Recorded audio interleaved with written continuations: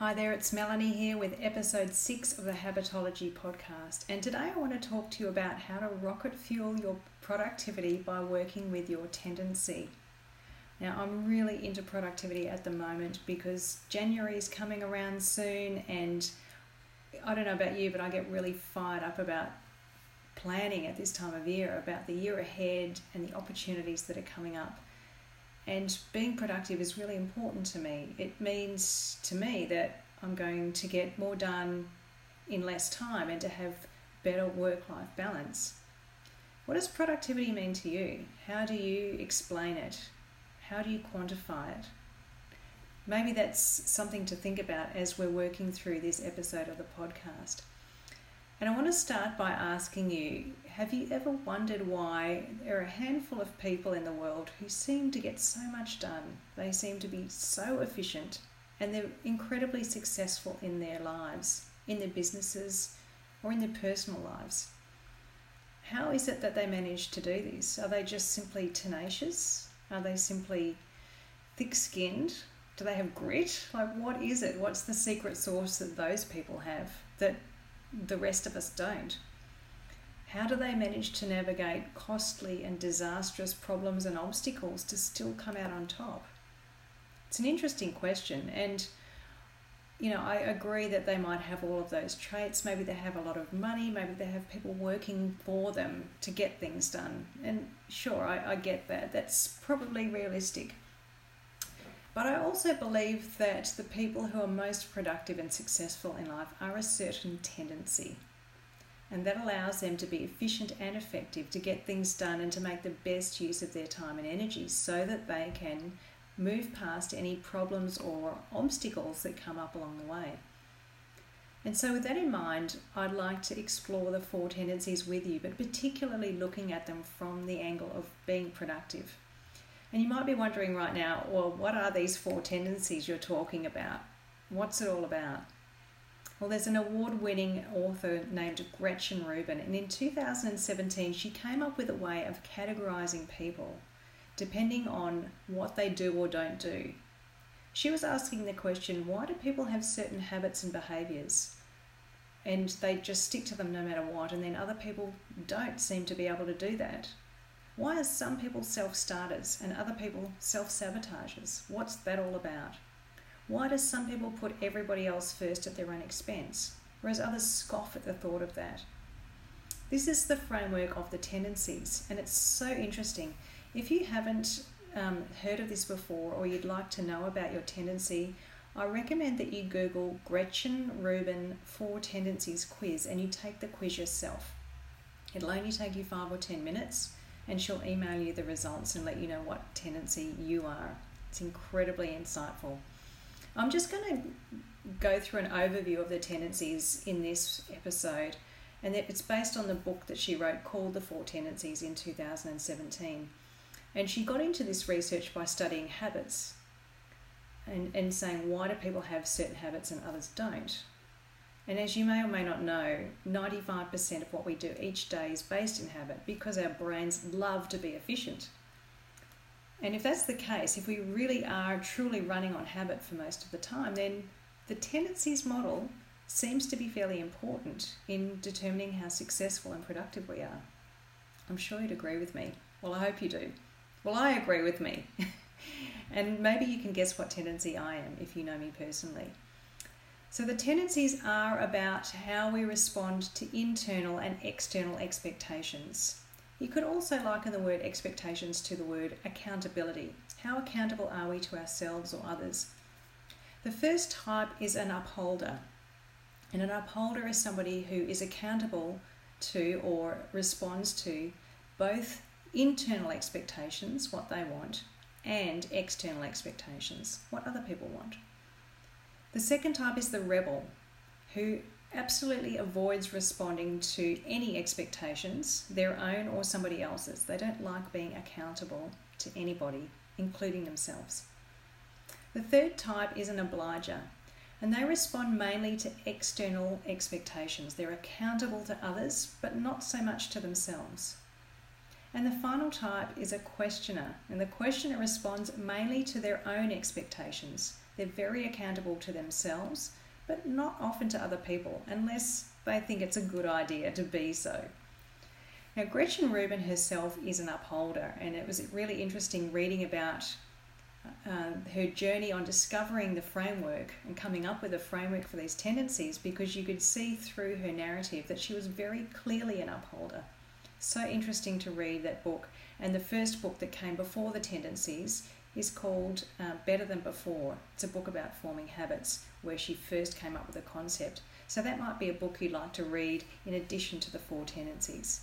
But I'm going to go through an overview of the 4 tendencies book in this episode anyway, so maybe this is enough for you. Here's an example that illustrates what I've just described about the expectations. Now imagine that each of these 4 types, each of these 4 tendencies has a to-do list. Most people are familiar with the to-do list, right? It's a list of tasks that need to get done every day or every week. And an upholder is going to look at their to-do list and think, right, I need to get all of this done, all of my tasks and all of everybody else's tasks by the end of today, or by this particular date. Even if I have to put other things aside to get there, I'm going to do it all. So the key phrase there is just do it and get it done. They're very good with deadlines and schedules and following processes to complete tasks. A rebel would look at their to-do list and say, I hate being told what to do. Nobody's going to tell me what to do. I don't feel like doing anything on that list, so I'm not going to. And the key phrase there is, nobody is the boss of me. I'm grinning about that one because I'm a rebel. And I have had this fight with myself for many years, and I've learned how to tame it, but I'll tell you about that later.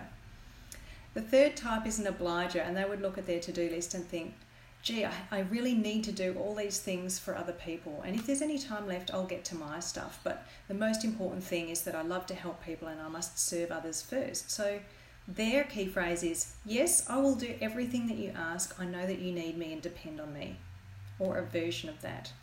And a questioner is the last type, and they would look at their to-do list and say, which of these things do I actually need to do? Why am I doing these? Which tasks can I get rid of? Which of these things can I delegate? What's the point of doing these tasks? The key phrase here is, but why? A bit like your 3-year-old in the supermarket. No, you can't have that chocolate. But why? Because you'll get holes in your teeth. Why? And on it goes. The questioner is that person. So now that you have a bit of background, let's consider what it means to be each of these tendencies when it comes to being productive. And so I'm going to go through some of what Gretchen Rubin summarizes in her book, The 4 Tendencies, and put my own spin on it when it comes to productivity. So Gretchen Rubin says that upholders are fantastic self-starters. They're generally very self-motivated and conscientious, which is obviously great for getting things done, right? They work really well with rules and routines. They can follow instructions, their own or other people's, to the letter, as long as they think it makes sense. And they meet deadlines easily because they take initiative. They're smart and they're learned. They understand how things are done and why they need to be done, and they just get on with it, which is awesome. And you can tell this person, the upholder, is highly productive. But they also hate having their mistakes pointed out. They hate making mistakes or being questioned about them because they feel defensive at any suggestion that they might have dropped the ball. They may become angry if a flaw or a fault is pointed out. And they may also become so entrenched with the doing part of their schedule or the rules, if they're really busy and stressed, that they might be unable to see the big picture. They might lack the perspective of what's going on, so they can become inflexible or impatient and unable to adapt to changes very easily. They might continue to work at things that are going off course because they haven't zoomed out to see that bigger picture. So if an upholder takes on too much or feels too much stress or becomes ensconced in the rules, then they might become a bit humorless, a bit uptight or impatient with others who don't seem to value the outcomes as much as they do. Obviously, this is going to influence productivity, right? And I would say that the best way for an upholder to be productive is to create boundaries around their pressing deadlines and to build in downtime in times of high pressure. So that might mean, if you've got a very busy schedule and something's due by the end of the week, it's important that you take the time to walk away from what you're doing, get outside into nature or into a warm bath, or to do something fun and lighthearted, just to break that tension so that you can go back feeling refreshed and keep that positive open mind. And I love the idea that you can solve any problem with a question. That's a topic for a separate podcast, but there are 2 questions that I think upholders could use to improve their productivity. And those questions are, number 1, what's the most important thing for me to pursue right now? And number 2, how can I best set myself up to achieve that? These are 2 questions that would help the upholder to zoom out from the detail and get perspective, and to refocus their energy on what's most important, especially if they're feeling a bit bogged down or under pressure. Upholders might also benefit from informing the people around them, colleagues, bosses, workmates, family members, whoever, that, hey, I've got a busy period coming up. I'm going to need some time where I'm not disturbed. And it would be really helpful if you could support me in these ways, which might be about cooking meals or closing up the office or whatever it is. This might help them to avoid any sort of frustration or irritation that's going to get in the way of their creative process at work, and it's going to allow them to stay focused on their deadlines without distraction. So that's the upholder. And if you are an upholder type, I'd love to know what you think. How well does that match you? Type number 2 is the rebel. Rebels are independent-minded and they like thinking outside the box. They like to be pioneers and they're unswayed by conventional thinking, according to Gretchen Rubin. They're usually willing to go their own way and buck the trend, and they don't mind being unpopular. And all of that stuff is really important for invention, innovation, paving the way, or leading the way in something. It's really creative thinking, they're very authentic and spontaneous. Rebels like doing things that are meaningful to them, and they're constantly looking for new ways to do things. So there's an element of continuous improvement in there too, which is obviously really important and a great part of productivity. But rebels hate being told what to do. They loathe it with a passion. Oh, I speak from experience. So what can end up happening for the rebel is that they become inconsistent and uncooperative. They may waste their time and energy pursuing creative paths that lead to nowhere, that are a total waste of time. I've done that before, a lot. They may struggle to plan, they may have trouble following rules, or they may not care about building up a positive reputation, which is kind of important if you want to impress friends or potential clients. Rebels may find it difficult to settle into a stable role or relationship and follow things through to the end, which is kind of a productivity killer when you think about it. And in my own experience as a rebel, I've found that the best way to be productive is to bring a juicy carrot into the equation and to be really clear on the end goal, the end vision, and why that's so important. So the carrot is some sort of reward, and the vision is the inspiration behind it. Remember that nobody can tell a rebel what to do, so they must find their own value-driven reasons for doing things. So the 2 questions that I would say might help a rebel to enhance their productivity could be, number 1, what will I get if I do this? And number 2, why is this so important to me? I just want to clarify this. The question, what will I get if I do this, could also mean what will be the result in the world if I do this. It's not that rebels are necessarily selfish. They may be driven by a greater altruistic cause. But it needs to be meaningful, and I guess that's the intent of that first question. Rebels may also get benefit from having the support of others, especially around planning and execution. And I personally like to work with a coach she is such a great coach. If you're listening, Danielle Attore, this is you. What I love about Danielle is that she allows me to focus on my vision. She encourages me to focus on my vision, my strengths, my optimism, and what's driving me, but without any suggesting, recommending, or instruction of any kind. She is a true coach in that she just lets me spill out what's on my mind, and she keeps switching it to that positive, opportunistic way of thinking. that's what a true coach does, and that's what Daniela Torre does for me, and I'd highly recommend her. She's on LinkedIn in Sydney if you're looking for a really great coach who works around strengths and positivity. And working that way keeps a rebel inspired and engaged and motivated, doing meaningful work, which is what they love to do, working toward the end goal without any sense of pressure, and allows them to keep moving forward. So that's upholders and rebels done. The next one is an obliger, and because they're always putting other people first, they'll often neglect their own needs at the expense of serving others, which can kind of be a problem when it comes to productivity. Not so much if you're a worker and you're working for someone else, needing to create an output. You're a very good worker and very productive in that sense. But in your own personal life, it might be much more difficult to be productive because your needs are getting put last. Obligers aren't self-starters, but they're very effective workers, and they're excellent when they have responsibility to others, accountability to others, a manager, a supervisor, or some sort of monitoring, because they feel it's their duty to be of service and to help others, to be a role model. So all of those things allow obligers to be productive and get things done. If they have structures in place that somebody else has set up or created for them, it will help them get moving. That includes plans, guidelines, rules, due dates, or anything like that. But obviously one of the challenges is trouble saying no. Obligers tend to say yes to everything because they feel it's their duty. They feel that they're needed and relied upon, and they also struggle to delegate because it's their responsibility to do the work. So an obliger may be very productive but may also burn out and experience overwork, and other people may also take advantage of obligers and expect too much of them in the workplace, or not even acknowledge them. I know of an obliger who once said to me, "I feel like a pack horse."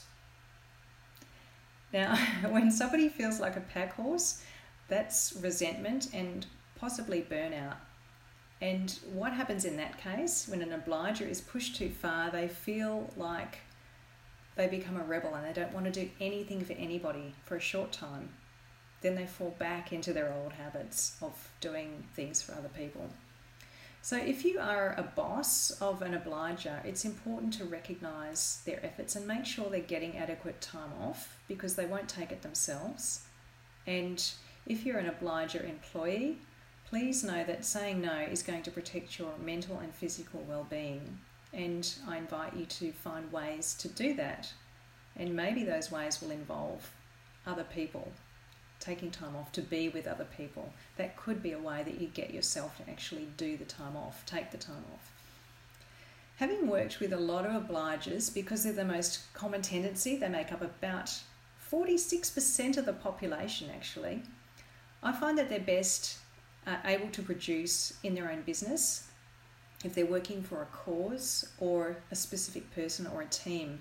So maybe their business fits into a bigger business, or perhaps part of what they're doing for work is servicing a bigger cause like a charity or something like that. That tends to keep them driving along in their own businesses where they may lack that accountability. They can say, obligers can be successful in business if they learn to say no and get some boundaries around that, and they're better at taking action with external accountability. So ways that you can do that as a solo business owner may be getting a virtual assistant who will be asking you for certain things so that they can do their tasks. It might be joining a business or a fitness club or group where you work together on certain days and co-work so you feel accountable to that group. Or by asking someone to become a partner or an employee or a contractor to your business can also help, because it creates a framework for accountability. And I think in the spirit of asking questions to solve problems, which I mentioned earlier, there are two ways that an obliger could enhance their productivity. Two questions they could ask themselves. Who will benefit from me doing this? And can I realistically take this on? Obligers may benefit from working with a coach who will give them accountability and be non-judgmental and objective, because that's what an obliger needs. It may allow them to get unstuck and to keep moving forward. So that's obligers. And the last type are questioners. the last one. And as you saw with the simple to-do list that we mentioned earlier as an example, questioners ask the questions up front to create a short, simple, focused to-do list with only the essential tasks that need to be done. And as Gretchen Rubin says, questioners will question all expectations and only meet them if they think that they're justified. Questioners operate on the basis of logic, research, and reason and information, and they base all of their decisions on those things. So they tend not to follow authorities unless they really trust their expertise and believe that it aligns with their own values. Questioners tend to follow their own judgment, and they persistently ask questions so others might see them as defiant or uncooperative or stubborn or difficult or arrogant.